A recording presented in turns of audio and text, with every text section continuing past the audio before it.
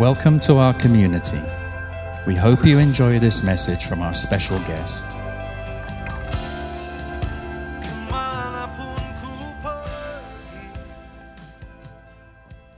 Good to be here and good to be with you. This is our fourth visit in 12 months, and it was just about 15 months ago while we were waiting on the Lord regarding our ministry and how we travel. We're part of the David Pawson teaching team, and David Pawson is now 89 years of age and is not very well. He's had a nasty fall and put him in hospital, and he's now just lost the use of his legs because of his age and a condition that his parents, father and grandfather had, so he's now in a nursing home. But last time we visited him in England, he asked Jean and I would we continue and just to spread his teaching and letting people know about the website, davidpawson.org. We have an average of 12,000 downloads a day on that website, and we are ministering to people in every country in the world. There was one country where it wasn't going, and thankfully to God, we've now been able to get a USB stick into that country as well. I'm looking today at a whole book of the Bible. If I had time, I would read the whole book, and we would. It's only 1.5 pages long, but it's possibly the most, for me, for the Christian church today, it's probably the most powerful book that we will have in our scriptures. It's the book of Jude. His name was Judas. And this man explains things and challenges even right back in his days. This is the right back in the days of our Lord. So it's going back a long while, and he noticed that even then the Christian church was slipping into license and liberty that he wanted to address. His name was Judas, and he is discussing and looking at self-centeredness of the individual with even in those days the early church.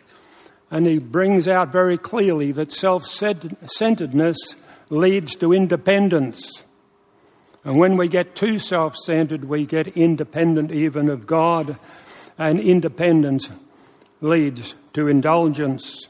And we'll see that as we go through the book of Jude. It's not an easy book to preach on, and it's going to be a miracle. David, if we can get through it. I have a clock already ticking away, and it's already lost 4 minutes, and I haven't even started. His name was Judas, and his name is in the Gospels without us realizing exactly that what he was going to become. In Matthew, I think it's chapter 13, it says 15 up there, 17, but it's not 17, that's the mistake. But it just says, this is the brothers of Jesus, his half-brothers. Mary, even though there's some particular denomination says that Mary was a virgin, she was only a virgin until she conceived Jesus. After that, she went on to have sons and 2 daughters, 4 more sons and 2 more daughters. And one of them, in Scripture in Matthew, it says, "Isn't this the carpenter's son?" That's Joseph, of course. Isn't his mother's name Mary? And aren't his brothers James, Joseph, Simon and Judas? Aren't all his sisters with us? In Mark it says, "Isn't this the carpenter? Isn't this Mary's son and the brother of James, Joseph, Judas and Simon? Aren't his sisters with us?" And they took offense at him. The interesting thing is that this man Judas, obviously for some, and you would understand why he no longer called himself Judas, because there was another Judas in Scripture that disowned the Lord, and he ended up committing suicide because he sold Jesus for the price of a slave. But now he doesn't call himself Judas, he calls himself Jude for obvious reasons. And here he is at one stage when Jesus was preaching and teaching and doing healing. This man, Judas, a half-brother of Jesus, and Mary herself accused Jesus of being schizophrenic. In our English Bible, it just says, "Come home, Jesus, you come home with us, you are beside yourself," which is saying he has a split personality. He's schizophrenic. He thinks he's the Son of God, but come on, and we want to take you home. You're making a fun of our family. Please come. Why don't you go up to the Feast of Tabernacles and reveal yourself there? That's when the Messiah is due, and they ridiculed their own half-brother Jesus. And now we have a book in our Bible written by this man. 2 books written by his brothers. James, earlier in the New Testament, just a few chapters earlier, we have another book called James, written by the other brother. You imagine 2 brothers who are accusing Jesus of being schizophrenic and now writing books that are in your Bible. Isn't that incredible? What made the difference?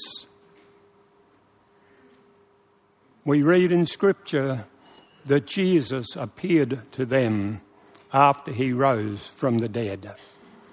And friends, as I was preparing for this service this morning, way back a month or 2 ago, as the Lord opened this up to me and asked me to share this today, I just felt the Lord was going to open eyes today for people who are still not understanding who Jesus is.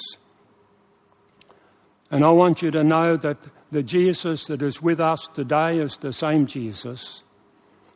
And this man Judas, who at one stage saw this man as schizophrenic, once he met Jesus, the resurrected Christ, his life turned around. And friends, some of you have been coming in and out of this fellowship for a while, and you've seen God move, and you've seen healings, you've seen lives changed. And I'm asking you right now to start considering that this man Jesus is alive today. You saw the photograph on the front of that book. That's the risen Lord Jesus, and he's here to change people's lives today. If you just give him an opportunity even now, I want you, if you have a doubt in your mind that Jesus is alive, I'm asking you right now, Lord, if you are real, would you reveal yourself right now to me? Would you do that? It's not me, it's Jesus. Please don't muck around with God. There's eternity at stake, and this man Jude knew all about it.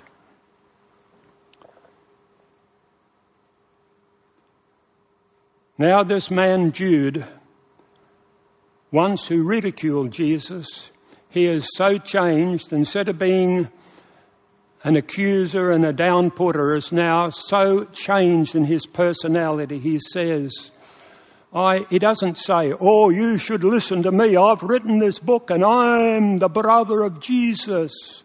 You know what he says? In the first verse, he just says, "I'm a slave of Jesus and the brother of James that you all know." What a change of heart. And then he writes to those who have been called, to those who are loved by God the Father and kept by or in Jesus Christ. And then he starts off sharing about who Jesus is. Jude attacks the carelessness. This is why he felt the need. He says, I felt I needed to contend or fight for the faith that's been presented to us. This is going on just a few years after Jesus was crucified. And here he is contending for the faith even then. And as we travel the world and we get into churches, that big and small, we're finding that we are also needing to contend for the faith. while Australia was going through its same-sex marriage debate, which is now legal within Australia, we were attending a church, and as our government and as advertisements are going around Australia to work out whether we could accept same-sex marriage, and we as citizens had to vote yes or no. And many a church, including the one we were attending, would not allow that subject. In fact, I was a pastor of that church on the pastoral team, and I was asked not to even talk about it from the platform because it might upset somebody in the pew. Maybe there's somebody in the pew who's a mother in the pew whose son or daughter is homosexual, and we don't want to upset them. Friends, the reason I'm here today to talk about the book of Jude is that we need to be upset when we need to be upset. We have to contend for the faith even today. And I'm not here to upset anybody, I'm here to awaken the Church of Jesus Christ. And Jude attacks the carelessness even in his day with authority. There were those who became arrogant with authority. And I want to share with you just something right now which is very important, even though we might not agree with the government you have, or you might have voted this way or that way. Please be aware that God has the casting vote in every election. And we will have the government we deserve or the government he desires. And no matter what government comes anywhere in the world, God has had the casting vote. And it is to improve us, change us, but God is in absolute control. Even in every country, God is in control. I have seen it firsthand in many nations as we travel, that God has the casting vote. And I'd ask you to be aware of that as Christians, to respect the governments, whoever they are. Respect authority, even the police. I travel around and I see that's probably one of the things that I used to, as a businessman, before I came full-time. I've been a pastor for many years, but I ran a business and pastored and so on. And I had a beautiful car. I could afford it. I was in business. And I thought nothing of breaking the speed limit. Oh, I had a car with disc brakes, V8 disc brakes. Those speed limits are for those people that drive Holdens. And I had every excuse in the book until the Holy Spirit convicted me that I was being arrogant against authority. You might think that's a small thing. Business people love to dodge tax. God has put them there on purpose. And I'm not making that a political statement. I'm saying, church, wake up the fact that we have an obligation under God, and we cannot be careless with authority. The next one he attacks is carelessness with God. People became irreverent. They lost their fear of God, and they went in with liberty and license, legalism and liberalism, and the word of God was just weakened and broken down so they could do anything. Friends, no matter what is happening in the churches of Jesus Christ around the world, can I tell you that no matter what happens, the Church of Jesus Christ will never be broken, never be destroyed from what's happening outside the church. You hearing me? The Church of Jesus Christ will never be broken by what's happening in the streets around you, or whatever religions, whatever comes into your country. The Church of Jesus Christ will never, ever be destroyed from what's happening out, but from within. It's the carelessness of the preaching of the Word of God, including individuals who live lives who say they're Christians and they're not Christ-like. The Church of Jesus Christ will never be destroyed from out, but within. So for those who need to have a wake up, because Christ is on the throne. And he's promised us that even the gates of hell will not prevail against the Church of Jesus Christ. We have his word on that. And poor Jude, he says, I felt I had to write and urge you to contend for the faith. In verse 2 it says, mercy, peace and love be yours in abundance. Do you recognise that there is a word missing there? You read all the Gospels, the epistles, and virtually all of them except Jude put in their grace, mercy and peace. Jude leaves out the word grace because already the church in his day was abusing grace. And I've heard it from pulpits around the world, and they use terms like the unconditional love of God. You realise that that word is not in your script Bible? It is not unconditional, it is conditional. The word they should use is the unfailing love of God. But his love is conditional for those who obey him, who keep his commands. And if you have anything to do with using that word, the unconditional love of God, think again, because it is not scriptural.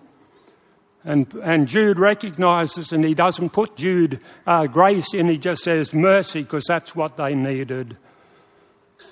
Dear friends, although I was eager to write to you about the salvation we share, I felt I had to write and urge you to contend for the faith that was once for all entrusted to the saints. For certain men whose condemnation was written about long ago have secretly slipped in amongst you. They are godless men who changed the grace of our God into a license for immorality and deny Jesus Christ, our only sovereign and Lord. Though you already know all this, I want to remind you that the Lord delivered his people, that's the children of Israel, out of Egypt, but later destroyed those who did not continue to believe. And the angels who did not keep their positions of authority but abandoned their own home in heaven, these he has kept in darkness, bound with everlasting chains for judgment on that great day. In a similar way, Sodom and Gomorrah and the surrounding towns gave themselves up to sexual immorality and perversion. They serve as an example of those who suffer the punishment of eternal fire. In the same way, these dreamers pollute their own bodies, reject authority, and slander celestial beings. Down to verse 11. Woe to them, for they have taken the way of Cain and have rushed into the prophet of Balaam's error, and they have been destroyed in Korah's rebellion. But you, dear friends, build yourselves up in your most holy faith and pray in Holy Spirit power and keep yourself in God's love as you wait for the mercy of our Lord Jesus Christ to bring you to eternal life. I was going to share a story that I read in a book years and years ago, and my time is half gone already and I haven't even started. There was a group of people at Mount Pelée. I'll just be as brief as I can. And Mount Pelée in the Martinique area, and they went into such debauchery even over a long weekend of Easter, during Lent and Easter. And in that Mount Pelée, and that God sent an evangelist to go to that country over the Easter weekend, to preach Jesus to them, to save them from their sins. And when he filled out the form that he was a preacher and here to give an evangelistic meeting, they kept him on the boat and said, "You're not going, we don't need you." And even in the cathedral, they offered a pig and nailed a pig onto a cross. And they said, if God is real, see if he'll do something with this. And they sacrificed a pig in the cathedral. And then, before too long, all of a sudden, a mountain started to erupt in a volcano. And there were boats in the harbour and they had to set sail because the boats were catching fire with the fire burning from the volcano. Friends, only 2 people survived on that island. And they were 2 men, one of them a pastor who was locked in a dungeon and another prisoner. God will not be mocked. And when we hear this word, these godless men have come amongst you. It's not people without God or people without faith. It's people who have become careless. They know about God but say, oh, God's not active anymore. Well, he understands our weaknesses. He understands our humanity. That's becoming godless. Not because they don't know God, it's because they're getting careless with God. And this is what Jude is encountering here. Just godless, it means that God can't see. No wonder Jude does not use grace in his greeting. This letter of Jude is a reminder that God sees and remembers. And we had picture here of 3 groups of people. I'll just touch on 3 of them. Israel. Jude reminds his listeners that Israel, the children of Israel, they were delivered out of Egypt. And they grew in numbers as they travelled. They were delivered out of Egypt with the shedding of blood as they slew an innocent lamb and put the blood on the lintels and the doorposts. And you can know from experience that's the shape of the cross. They went out with the cleansing of a shed lamb, an innocent lamb. And they went out through the wilderness. And they saw miracle after miracle. They saw the hand of God upon them. You imagine as they walked through the desert. We've been through that desert. And for 40 years their shoes never wore out. That's a miracle. Like you could go on forever on the miracles, but it says that when it came to the end, when they came to the edge of the promised land, God extended. You know, from Kadesh Barnea to the promised land was 11-day journey.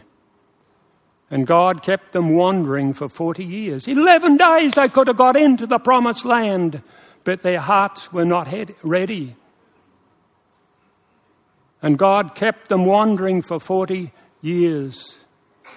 And the sad part about it, friends, Moses even had, I know Moses went to glory, he died on the mountain, and we know that through Jude what happened to his body. The angel, Michael the archangel, buried him. It's only mentioned in Jude of all places in the whole of the Bible. But what we do see, and as I was a little child growing up, we learnt a little ditty. Joshua, the son of Nun, that's the father of Joshua. Joshua, the son of Nun, and Caleb, the son of Jephunneh, were the only 2 that ever got through to the land of milk and honey. That is a story out of your Bible. Out of the hundreds of thousands of children of Israel, Moses saw the promised land, but God didn't permit him to go in. And you know that reason. We know he was in glory because he turned up at Mount Transfiguration. But you imagine all those children of Israel, and Jude's reminding us, remember, the children of Israel, only 2 got into the promised land because they did not go on believing. And then he picks out the angels. What about the angels? They knew God, they knew it all, but they were enticed by the daughters of men and had sex with women, and God got hold of that group of angels who had sexual encounter with women and throw them already into the dungeon waiting for the eternal judgment. They had authority but forgot that they were still under higher authority. Then he reminds us about Sodom and Gomorrah. The fire was still burning in Christ's day. Can I just remind you, friends, that a lot of people think that the story of Sodom and Gomorrah is just people going into deliberate sexuality and promiscuity to the nth degree. But you know what started it off? If you read the rest of Scripture, other passages in Scripture, the problem with Sodom and Gomorrah, they started by being careless. They started building themselves up and building homes, and they forgot about the poor, the needy, careless against authority. And this self-centeredness and carelessness led to debauchery until God destroyed the whole of Sodom and Gomorrah with fire and brimstone. Self-centeredness, it leads to independence, which leads to personal indulgence. Then Jude reminds us we better keep moving on. Jude then goes on to 3 individuals. He talks about 3 groups of people, and now he talks about 3 individuals and says, now what about Cain in verse 11? What was wrong with Cain? He Abel and say, well, can I have an animal? And I know his pride and his self-centeredness says, my products are as good as anybody. I'll offer to my God my way. And you know the story. Man made religion just to please man and to please people.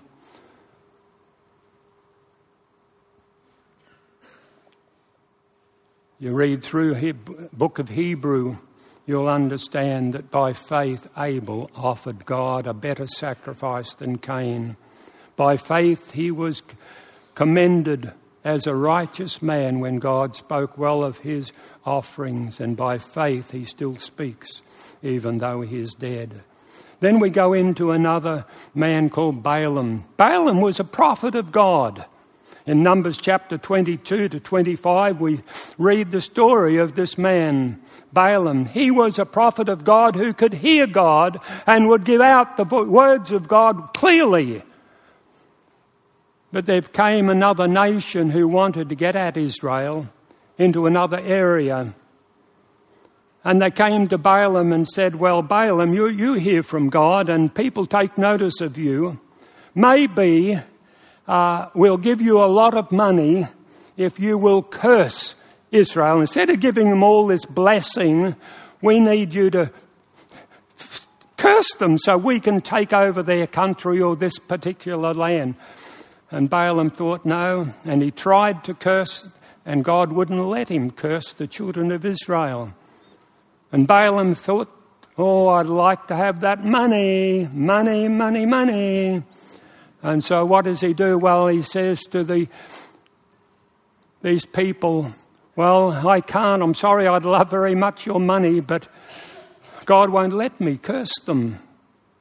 But I tell you what, I know how to get God to take his hand off the children of Israel. You've got some handsome men. How about you men go in and seduce the children, the girls, the women in Israel? You seduce them. Get immorality going in the camp, and God's hand will be taken off. And that's what he did. He still got his money, but instead of bringing a curse, he told the Moabites how to seduce. And when they left their guard down, then God had to take his hand off because there's a consequence in sin. So Balaam got his money.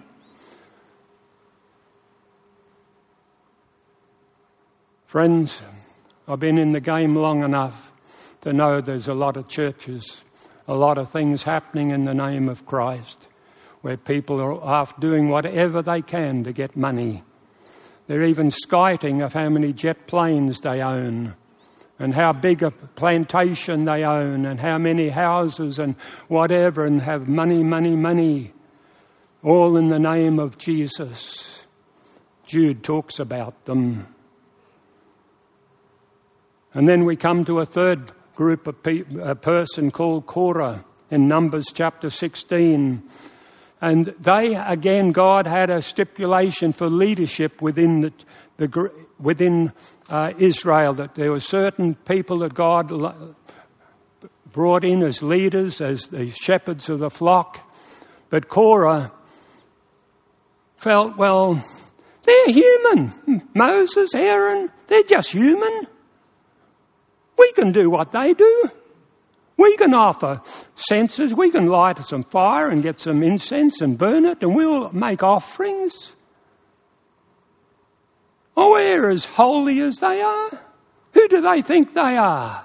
You read it in Numbers 16. And their words were, the whole community is holy, every one of them, and the Lord is with them.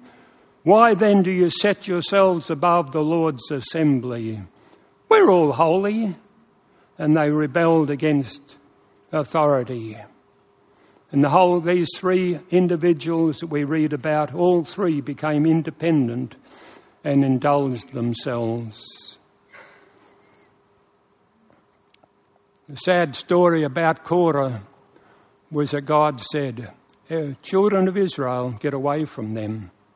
Separate from them that teaching that all are holy, we don't need. And us today, we don't need the blood of Jesus to cleanse us. We don't need to go on forgiving. We don't need to ask getting forgiveness. We're all holy. We help the poor. We feed the hungry. We do this, we do that. We go to church every Sunday. Korah felt that way. Well, we're all holy. It doesn't matter who we are. We're all holy. We all know God. And God said to the children of Israel, get away from that group. Get away, move away, move away.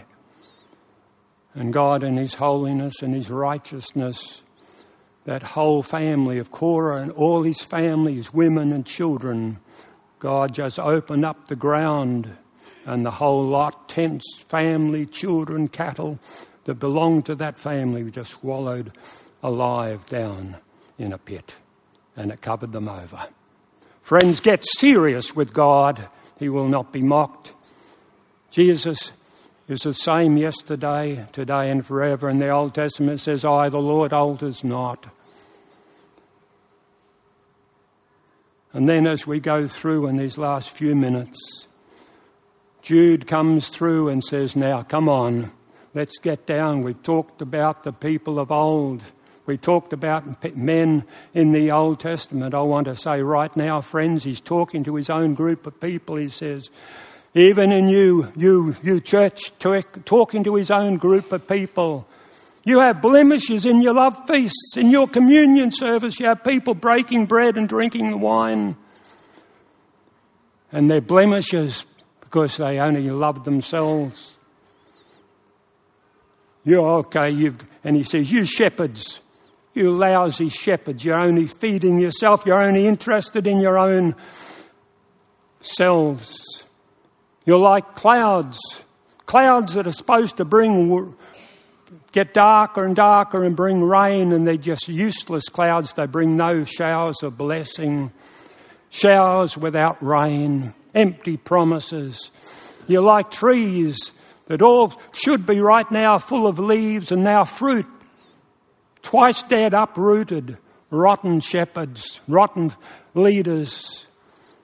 You're like wild waves. As you imagine Jude talking to his own people, his own pastors, his own leaders. He says, you're like waves in a seashore. Waves that go through, and waves normally go up and down the beach. And as they go up, they pick up the rubbish and bring the rubbish back in and leave it down for the crabs and the crustaceans to eat.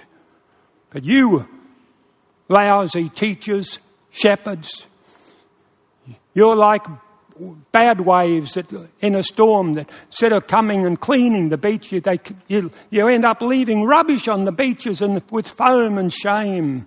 You imagine talking to pastors like that? Wow. And then he says, and you're like wandering stars. Stars in those days are what they used for guiding ships around the oceans. He said, but you, leaders, you're wandering stars. How do people get guidance to worship God and find heaven with careless teaching? Wow. Imagine having a pastor like that. But friends, it's in the Word of God. It's right there. Right words, wrong action, says Jude, and void of the Spirit. Self-centeredness leads to independence.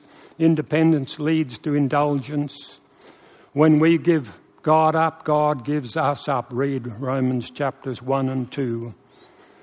But if you think, how do we have any hope? Paul in 1 Corinthians 6 and verses 9 to 11 says, do you not know that the wicked will not inherit the kingdom of God? Do not be deceived, neither the sexually immoral, nor idolaters, nor adulterers, nor male prostitutes, or homosexual offenders, or thieves, or the greedy, or drunkards, or slanderers, nor swindlers will inherit the kingdom of God. Now listen to this. And that is what some of you were. But now you have been justified in the name of the Lord Jesus and by the Spirit of our God. And then Jude beautifully winds up the whole of his book and says to him, now I want you to think of something. Right at the beginning of Jude, we have Jude saying that we have a God who keeps. Isn't that beautiful? He keeps. But then the balance of it is in the doxology and says to him who is able to keep you from falling and to present you before his glorious presence without fault and with great joy. To the only God, our Saviour, be glory, majesty, power and authority through Jesus Christ our Lord before all ages, now and forevermore. Amen. So what we see is somebody that can keep us and keep us from falling. And when as we read in Corinthians, there are those times where we do make mistakes, but we have a beautiful God who comes and heals and forgives. Now, this has been you probably have not had a pastor preach like this for a while. I didn't enjoy it, but God told me I had to share that message. I'll make no apology. Friends, the Christian church, I praise God for your pastors. I know them personally, met them a few times now, and I know they're not offended by what I've just said because they know the Word of God. I know Pastor Don. So I'm not having a go at this church, but I'm having a go at anyone in this church who thinks you can get away with what you think you're getting away with. I can preach this sermon that they might not be able to feel they can because of their closeness with you. So I'm away. I leave on Tuesday. I am coming back, by the way. So I'm not having a go at this church, hear me. I'm having a go at the Christian church in general. The Church of Jesus Christ is so sick around the world. We are shrinking. We have good groups, but I tell you, if you have a look around the world, there are more churches closing, most of them being turned into mosques. What a shame. The message hasn't altered. It's the messengers. And friends, if you're one of those messengers, be awake. Get awake. Be challenged. If you know messengers that are preaching what Jude is preaching about, could you give them the book of Jude to read, please? Or share with them that this book of Jude is important. Let's have a time of just quietness. Father, as we come to a conclusion right now, Lord, you know this has been a strong message. It doesn't mince words. It's so real. Oh, Father, we have individuals here who think they've got away with something and they say that they're godly and they go to church, but according to this book of Jude, they're godless. They think that God doesn't see. that God doesn't care, and we know he does. Have mercy, Lord. That's what Jude said. He didn't want to preach grace because he knew grace had been abused. So he said they need mercy. And friends, if you are here today and you're done, you're thinking your past is blotting out the grace and the mercy of God upon you, and you'd even like to stand in the gap for other members of your family, or if you're from a visitor and you're coming from a church who has been careless with the truth, or if you're from another country and you're in a group that they are careless with the truth and you'd like to come forward and ask for God's mercy to be upon that group, or upon your family, or upon your extended family, if there are those within your family that have been careless with the truth and they have an aspect, and yes, they go to church, but what Jude has spoken about makes them and tells us that they're going to hell, because you will not be mocked. And Father, in these last minutes that we have together, you be judge. I'm not judging them, anybody, Lord, only you are the judge. Would you just speak right now to individual hearts, and if there are people that need to repent and get forgiveness for whatever it is. And friends, please don't judge when people come to the front. Don't say, oh, they must be. Please don't judge lest you be judged. Friends, as the musicians play and you want to come forward and receive God's mercy, or stand in the gap for somebody else, or even for your nation. If you're from another nationality and you know what's going on in the church in your area, and you're coming here and you're saying, God, I need grace. We need grace. We need grace. We need your mercy. Would you come forward as the musicians come, and there'll be a prayer team coming forward to pray with you. Please don't be embarrassed, but please, I'd rather you be embarrassed today before your family or friends than when you meet Jesus, the great high priest, when he comes in the clouds on the day of judgment. I'd rather you be embarrassed right now than meet Jesus and him to say, depart from me, I never knew you.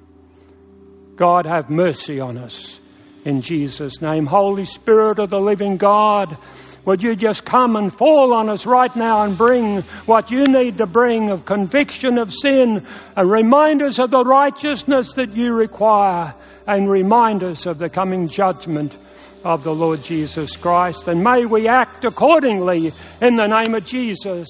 Amen.